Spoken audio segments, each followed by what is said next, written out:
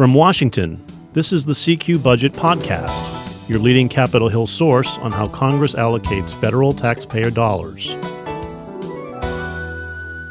I'm David Lerman, your budget tracker. And I'm Jennifer Shutt, Budget and Appropriations reporter. Congress has officially returned to Washington, D.C. for what could be a 2 or 3 week session before they head out of town again for the August recess. Monday got started pretty quickly with Republicans meeting at the White House with President Donald Trump and then huddling amongst themselves in smaller groups on Capitol Hill to negotiate the next COVID-19 aid package. David, what do we know so far? Yeah, this is going to be a big day. Senate Republicans are going to be unveiling their plan for the next round of coronavirus relief. They're going to huddle today with Treasury Secretary Steven Mnuchin and White House Chief of Staff Mark Meadows. And there's still a lot of dissension, Jan, over what this thing should contain. And it's not clear yet that they've all coalesced around one solid plan that they can take to the Democrats, but they're certainly going to try to do that today. A big feature that's dividing Republicans right now is what President Trump wants, which is this payroll tax deferral. He has been adamant from the get-go that this package should have some kind of payroll tax relief in it. A lot of Republicans still don't like that idea and told us yesterday that they have qualms about it. Remember, if you defer payroll taxes, then you're hurting the Social Security and Medicare revenues. And they just don't like handling pandemic relief in that way. And they also say, look, we can get aid to people quicker through a tax rebate check than you can by deferring payroll taxes in weekly paychecks ad infinitum. So that's a real sticking point. And it'll be interesting to see today how they resolve that, how strongly they push for some kind of payroll tax deferral. Yeah, yesterday it was pretty interesting to see the back and forth on this. There was that White House Oval Office meeting with congressional Republican leaders, President Trump, Vice President Mike Pence, Treasury Secretary Steven Mnuchin. And at that meeting, Trump sort of said that there's not a lot of disagreement about this payroll tax. What we now know is a deferral, not a cut. But then when Senate Republicans started sort of wandering the halls of the Capitol and reporters were able to speak with them, we heard from a lot of high-ranking Republicans, Senator John Thune, the whip, Senator John Cornyn, former whip, still a very important voice in the Senate Republican Party, and Senator Chuck Grassley, all of whom were still very skeptical about this idea being included in Republicans' proposal. And Senator Thune sort of said to reporters that he thinks it might be included in that first Republican proposal, but then he sort of laughed a little bit, kind of indicating that he doesn't think Republican leadership in the Senate, at least, is really going to push hard to include this in the final package that they're going to be negotiating with Democrats. Yeah, so that'll be an interesting debate to watch because it's not clear to me how that gets resolved, and I don't know when you take it to Democrats whether that's certainly not on the top of their priority list either. So I don't know where that's going. But at least this opening bid is going to have some sort of payroll tax relief in it, I think, in deference to Trump's wish, and then we'll see what happens. And then there's, of course, the question of another round of these tax rebate checks. Remember the round they did in March had rebate checks of up to $1,200 per adult. It does seem clear that they want another round of those now, but there's going to be a big fight over how many people should be eligible for this thing.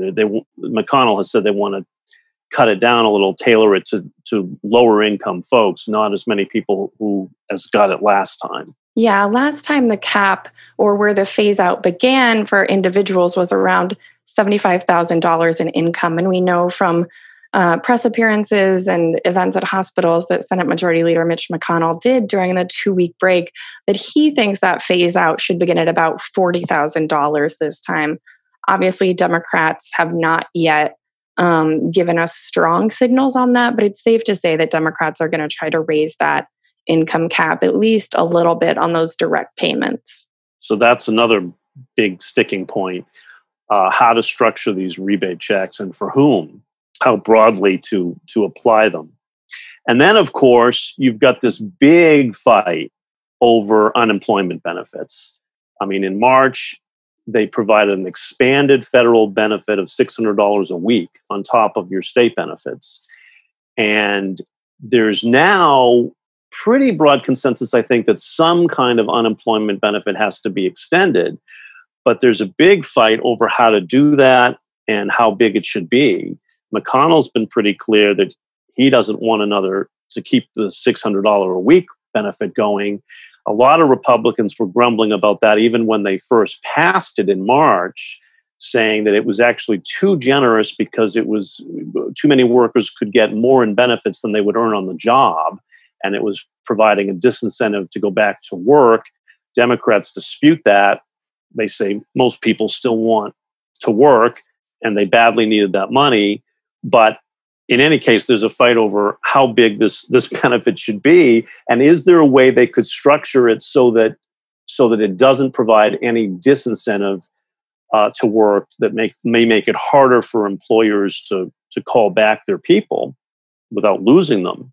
And Mnuchin has said he was working on what he called a technical fix. And there's also been talk of some kind of return to work bonus. So we don't know yet. We may know more today, but we don't know yet as we speak exactly how they intend to structure this unemployment benefit and how generous it's going to be. Yeah, and that unemployment insurance additional payment that expires next Friday on July 31st, that is really going to be driving the timeline behind these negotiations between Democrats, Republicans, and the Trump administration. Treasury Secretary Mnuchin said yesterday that he hopes to have a bill enacted before the end of July. That really doesn't give a whole lot of time for these negotiations, especially considering that the first face-to-face sit-down meeting between Trump administration officials, Speaker Nancy Pelosi, and Senate Democratic leader Chuck Schumer is going to be taking place this afternoon. You typically need a few of those meetings across several days to try to reach consensus. And you also are likely going to need to bring in congressional Republican leaders as well. And so that is going to be something that everyone is paying very close attention to because that could, lead to a real not only impact to the economy, but impact to people's lives as we continue to see a lot of coronavirus cases throughout select states, California, Arizona, Texas, and Florida, and a lot of businesses in those states, as well as other areas of the country that are seeing resurgences in COVID-19 cases. There's going to be a lot of focus on how to help people who just cannot go back to work because their places of work are closed down. Yeah. And of course, there's another big fight on this thing, which is aid to state and local governments. I mean, Democrats have been adamant for that. That's one of their biggest priorities. In their own package, they wanted as much as $1 trillion just for aid to state and local governments, whereas Republicans are trying to keep the whole package to about $1 trillion. So that's a big disconnect. And, Democrats are saying, look, we're going to have thousands and thousands of furloughed state and local workers because state and local budgets are being slashed because of the economic shutdown, and they need help. And Republicans are very reticent to help a lot of the states. And they say, look, we don't want to bail out states that have been poorly managed even before this pandemic hit. So that's a real divide that's going to cause a real problem. The only common ground there is on school funding. And school funding makes up huge chunks of state and local budgets. So there is that. And Mark Meadows, the White House chief of staff, over the weekend said they were working on a plan for over $70 billion for school safety money. So that would be welcomed by Democrats, I'm sure. But that doesn't solve the whole issue. Yeah, and I think that's a really interesting point that Republicans have been making during the past week or so. Senator Roy Blunt, the chairman of the Senate Labor, HHS, and Education Appropriations Subcommittee, who has been working very closely with staff and leadership during the last couple of weeks to draft a big portion of this next aid package. He has been saying that, well, Republicans actually sort of do support additional funding to state and local governments. They're just doing it in a more targeted way than Democrats want. And so I think that's going to be a really interesting messaging point as this Republican proposal comes out and as bipartisan talks sort of really get into the details, is that Republicans are saying, we don't think we just need to apply blanket aid to state governments. And there are some sort of valid criticisms coming from Republican lawmakers about how that $150 billion in aid to state and local governments has not necessarily made its way down to local governments. And so that is going to be something that I think is going to be really interesting to watch in these negotiations, especially as we see school districts throughout the country, even colleges and universities, really struggling to figure out how to bring kids safely back into the education system this fall, whether or not that be remote learning or in-person learning or some type of hybrid schedule. There's a lot of concerns about safety for students and teachers and faculty. And so I think, the eyes of literally every parent in the country are going to be on Congress for this package. And in addition to, education funding for K through 12, there's a lot of conversations about how to help parents who have children who aren't yet of kindergarten age and how to, sort of address the, daycare throughout the country. The capacity for these places could be cut in half when you apply social distancing. And so that leaves a lot of parents really struggling. Some people are able to work remotely and can handle that really challenging situation of balancing work from home and, watching a toddler. But not everyone can do that. And so that's another huge thing that's really critical to get the economy re-going, is making sure that childcare is taken care of in a safe manner. And that's a really challenging issue for Congress to solve. Right, because as we are talking now, I think Senate Democrats are about to hold a news conference pushing for $430 billion just for childcare and education. So they're laying down another marker this morning of some big money they want to see in this package that I would think Republicans are going to have trouble trying to squeeze in as they keep trying to keep costs down. So that's another tension point. I think there will be money for virus testing. There was some talk over the weekend of the White House trying to reject more money for testing. But lawmakers, I think, have shot that down. We talked to Roy Blunt, who said something to the effect that, trying to cut money for testing is just wrong. Oh, yeah, I absolutely expect this package to include additional funding for testing and tracing, especially in the education system. And there likely will be some kind of tax credits in this mix, too, particularly for personal protective equipment, for making work environments safer. We could see some refundable payroll tax credits along those lines. Some House Republicans already have legislation to that effect, and they could borrow that legislation and stick it in this package if they wanted to. Those would be smaller dollar items, I would think, and easier to do. So that could be part of this mix as well.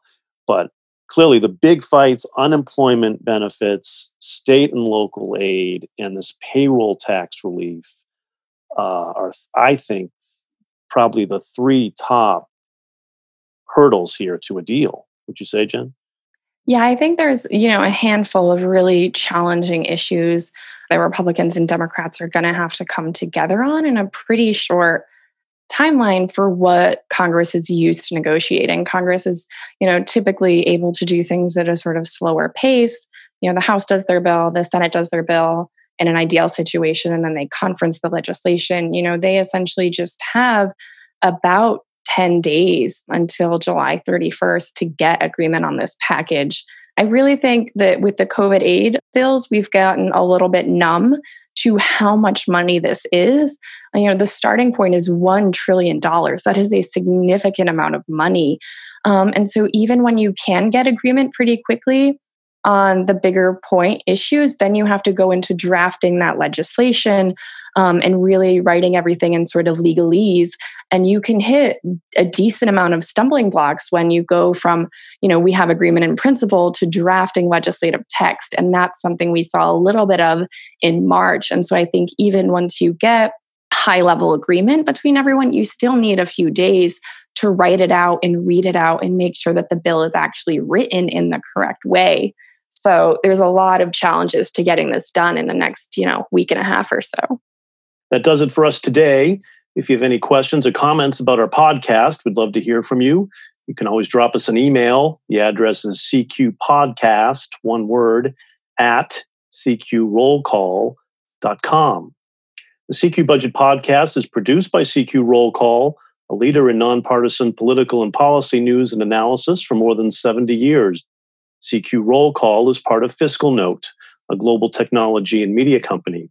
Thank you all for listening. I'm David Lerman, your budget tracker. And I'm Jennifer Shutt, budget and appropriations reporter. You can always stay up to date by subscribing to the CQ Budget newsletter. Be sure to subscribe to this podcast. You can find us on Apple, Spotify, Stitcher, NPR One, or just Google the phrase CQ Budget Podcast. And we'll be back next week.